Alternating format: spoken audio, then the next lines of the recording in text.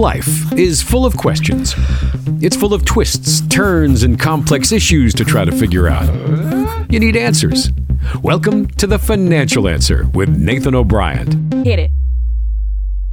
You'll hear us discuss the pitfalls and common investing mistakes we see people make and encourage you to think about solutions to some of the problems and question marks you might face in your own financial life. So let's get to the show.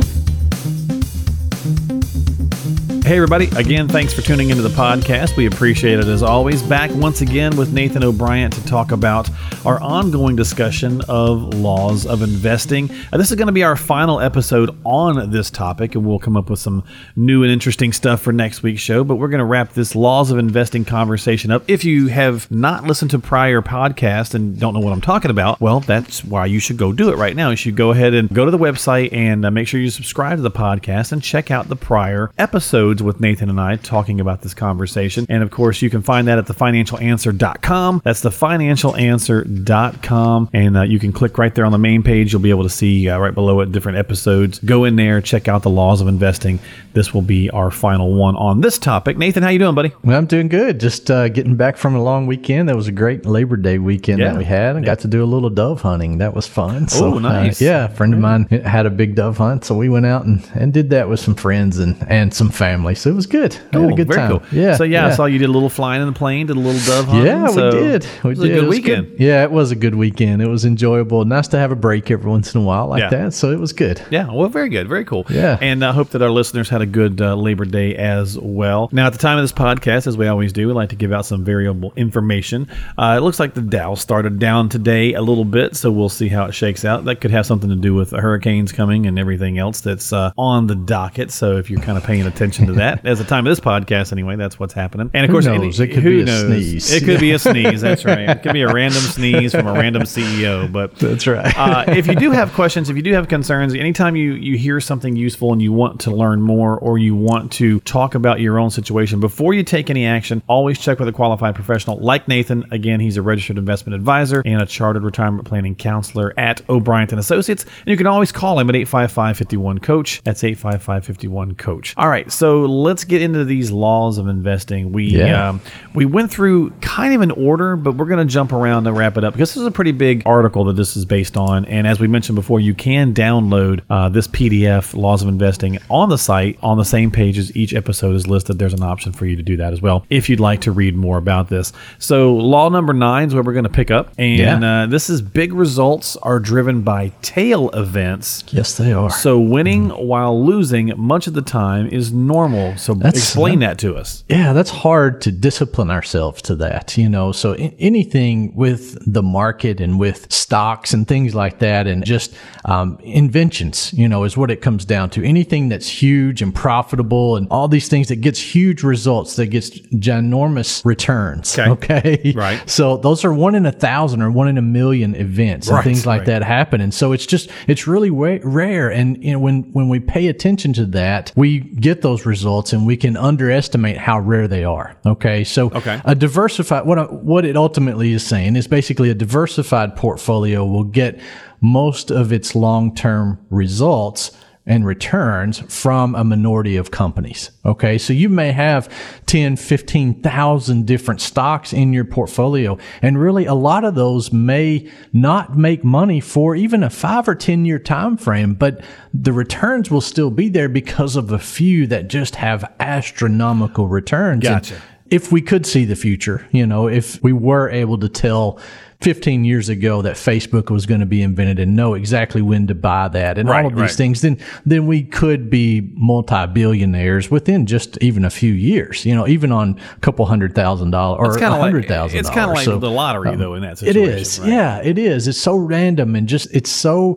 hard to find those things. Okay. So those, they're called tail events is what the question really ultimately leads to. So those things just end up happening so rare that you can't figure it out. It takes discipline. Okay. You've got to stay invested. You've got to stay diversified among all of these. That's how you get the long-term returns of the market. Okay. So the takeaway of these tail events is that, trying to get comfortable when a lot of what you see or don't see, I guess, doesn't really work, right? Because we panic, right? We go, this is not working. I need to move it to something else. That's true. So, you can't just change it around all the time because the odds of you guessing it right are not good. Right, not good. They're just working against you. Just like with the lottery, the odds of you winning don't go up by you buying more tickets. So it's just not how it works. Right. So, we think it does. That's true. And they like it when we do. But, it's the same at a casino. We've said that before, but the slot machine, if you put, $20 in and you lose all that on the first time you pull the lever, putting another 20 in does not increase your odds of success. Right. So it's just more loss, more activity of losing. So that people are like, well, no, it's due to hit. Yeah. That's what it is. This machine is due to hit. So. Yeah. That's right. After you've put $10,000 in, you probably will win $5,000. Back. There you go. That's a good way of looking at it. So you're only down by 50%. Yeah, and that can certainly happen easily whenever you are not comfortable in your portfolio or in your investment strategy. And that's, of course, why one of the reasons we do all the show that we do is to try to get people to realize there are different ways we can look at these things and say, how am I being most effective? Am I comfortable with the plan? Am I comfortable with the strategy and how we're getting things done, and so on and so forth. So that's a good topic there to start with. That was law number 9. Let's do laws of investing number 13. Like I said, I'm going to jump around. So this is diagnosis errors. This is one of my favorite ones. Okay. So diagnosis errors creating a tendency toward action in a field where the first rule of compounding is to never interrupt it unnecessarily. This guy is really wordy. So break that down for us. Yeah, so it's fairly straightforward. Okay, so think about your car. Okay, all right. It's easy to tell, or your truck in your case, Mark, because you drive a truck. That's so right. when you go out and you get in your truck, you turn the key, and it doesn't start, then something's wrong. Something's wrong, right? Right. Yeah. So you may not know what's wrong, but something is wrong because it's not starting for you. Right. But how do you diagnose if your portfolio is broken? Okay, right. You can't turn the key. Yeah, right. No, there's no key. So if it doesn't perform well for a year, is that broken? Or maybe 2 years or 5 years? Is that broken? So or what's is it, okay, all right. Yeah, so, it could be kind of a perfect storm scenario where just, you're doing the right thing, but just the market, things are funky right now or whatever. And so you're just not getting the returns that you expect. That doesn't mean that it's broken, okay? Because looking historically, it would have done really good over the past 100 years if you had done this. So that's the difficulty. It's hard to diagnose portfolio problems, okay? It's just hard to. So we think that if we take action and try to do something and change things around, that it's going to help, and we feel like we're being irresponsible if it's not working and we don't take action. Gotcha. Okay, so it's kind of a catch-22 that we're in, but in most cases, in almost all cases, if you're diversified right, if you're investing right based on the last 50 years of academic research, then leaving things like they are is what's going to work over the long term. It would have historically, more than likely, the odds are in your favor going forward. So, it's just a different ball game than going out and turning the key in your truck, and it's just hard. It's really difficult. There's a lot of ambiguity. Ooh, I guess that's a big word. Yeah, that's a big word. Now, look at me. He mentions out of favor periods. Just out of curiosity, what do they consider an out of favor period? Is that basically when just stocks are down? No, it's not. Okay. It's when different asset classes or even sectors of the market are down. So, you can have a sector like commodities or financials or things like that. So, so oil stocks are not doing well, or gold is not doing well, or it's doing really good. So those can, if they're out of favor, then it's not doing good for that time frame. One of the things that's kind of been out of favor for the past 5 years or so is like value investing. Value stocks have not done as good as expected over the past 5 years. But now looking historically, there's about a 2 or 3% premium per year for investing in value stocks. So it doesn't mean that it's not going to ever work again. It just means that it's kind of out of favor right now. It's not doing what we expect it to do. But again, that doesn't mean if you buy value stocks, it doesn't mean that your portfolio is broken. Right. And so to kind of that conversation, that point we're having, it's not just hopping on in and out of things as well either, right? We're not playing flavor of the month here. At least you shouldn't be. So no, that's right. And the odds, again, it's just like gambling. So it's not going to help you to have more action and more changing things around in your portfolio. Number one, because of cost. It just costs a lot to change stuff. Yeah. I can't remember who said it, but I know we had a quote on the radio show that you and I did a while back. It might have even hit it on the podcast, but he was saying, your portfolio shouldn't be exciting. If you want exciting, take $800 and go to Vegas. That's right. And I figured that must be an older quote, because $800 in Vegas just doesn't do much. No, that's true. But the same principle applies. It is. Yeah, it is. And so you just want to make sure that you do want it to be kind of boring and set things up right to begin with. Make sure you understand that it's the right thing to do. Yeah. And don't focus on the last 2 to 5 years of returns. Focus on 15, 20 plus years of returns to see, what it's done over that long of a time frame or more. Yeah, be the turtle, not the hare, right? Yeah. Yeah. And I know that's hard to do, because especially when the market's been climbing the way it has been climbing over the last couple of years, it's easy to get excited and it's easy to get riled up and wound up and all that kind of stuff. And that's really why Law 15 becomes interesting to talk about, which is behavior versus analytics. One cannot be taught and the other can. And I think to me, that's really interesting, because you can teach analytics, but you can't teach behavior. No, that's true. And that's why we spend so much time on that with our clients, just making we sure can coach that, it, right? Right. You try to coach that and help people understand and think before they leap. When we were kids, we always thought about, flying and different things, or I did anyway. So, but that didn't mean that we climbed up on the roof and jumped off, right? I mean, that would be stupid. So we were all smart enough. Yeah, it would be stupid, and I never did that, ever. You not. So, okay, well, with the exception of Mark. No, there was other people too. Okay. That's funny. So, yeah, I mean, we just... It's true. How many arms and legs did you break? Well, we were aiming for the pool, so we were jumping off the roof in the the pool. I made it. My nephew did not. He fractured his ankle because he missed part. He caught the diving board on the way down. Wow, man. Yeah. Well, most people have. We get in a lot of trouble, but most people, yes. No, I'm just kidding, man. No, you're fine. No, that's funny. When you're 14, you're not always the smartest person. In the world. No, that's true. That's true. So it's the same thing with investing. The thing is we're just a lot older. Right. True. So well, very true. We end up getting into this, and then we just make silly decisions a lot of times. So, the idea today that really anyone can know anything is pretty accurate. Okay, it's not exactly true, and but really unbelievable if you think about it. I know.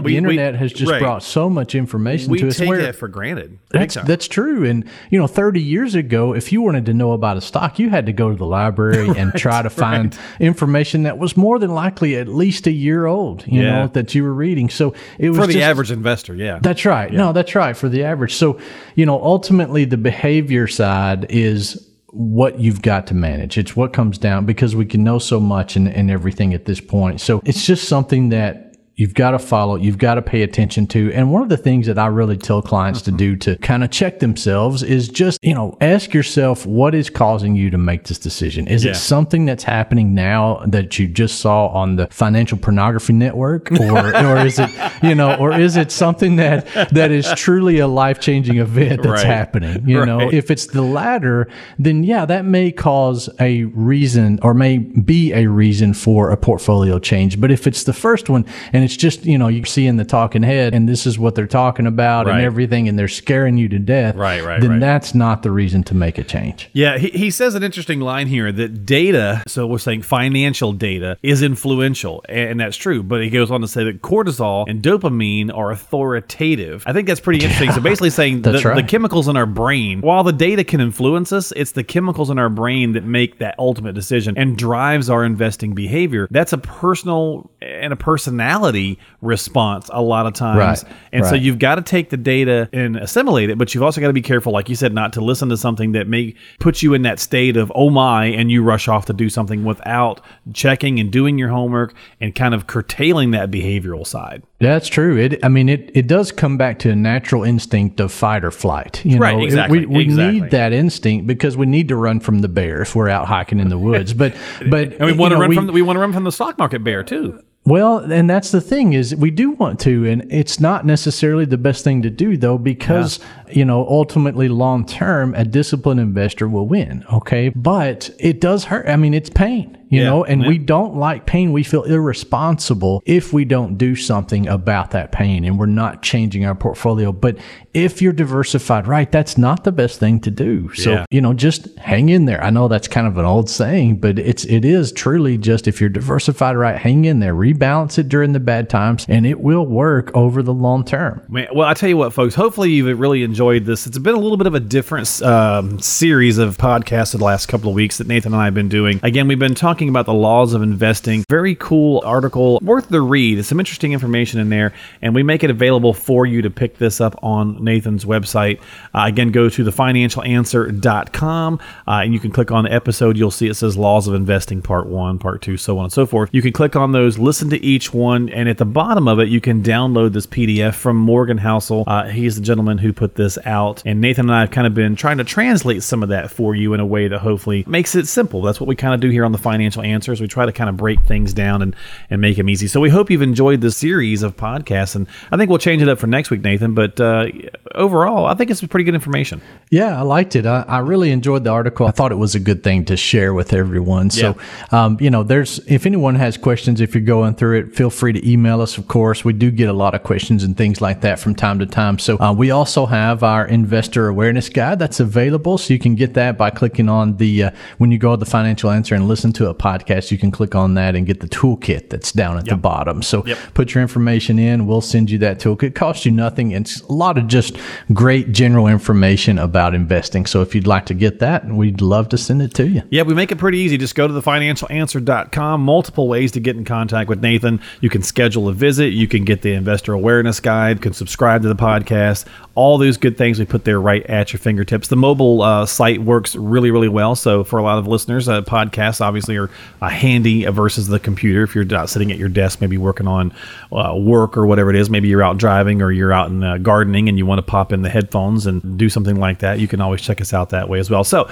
go to thefinancialanswer.com. That's thefinancialanswer.com, and you can always give Nathan O'Brien a call at 855-51-COACH, 855-51-COACH. He is a registered investment advisor, chartered retirement planning counselor, as well as a local SmartVestor Pro with Dave Ramsey, and the founder at O'Brien & Associates. And as always, folks, if you hear something interesting or a nugget of information that you want to learn more about, before you take action, always check with a qualified professional. If you don't have an advisor, reach out to Nathan, and he'll be happy to talk to you, as we mentioned. Buddy, thanks for your time, man. I appreciate you as always. Thank you. Hope everyone has a good weekend, and look forward to seeing you again here next week. Yeah, and if at the time of this podcast, if old Hurricane Dorian leaves us alone over here in North Carolina, I will see you next week. So that's right.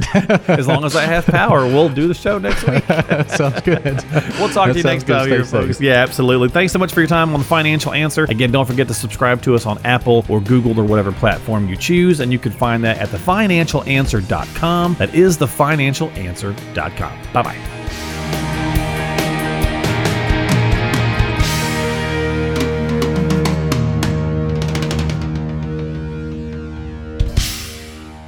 O'Brien & Associates is a registered advisory firm in Tennessee. This show is intended for information and educational purposes only. Consult with a qualified advisor before taking any action.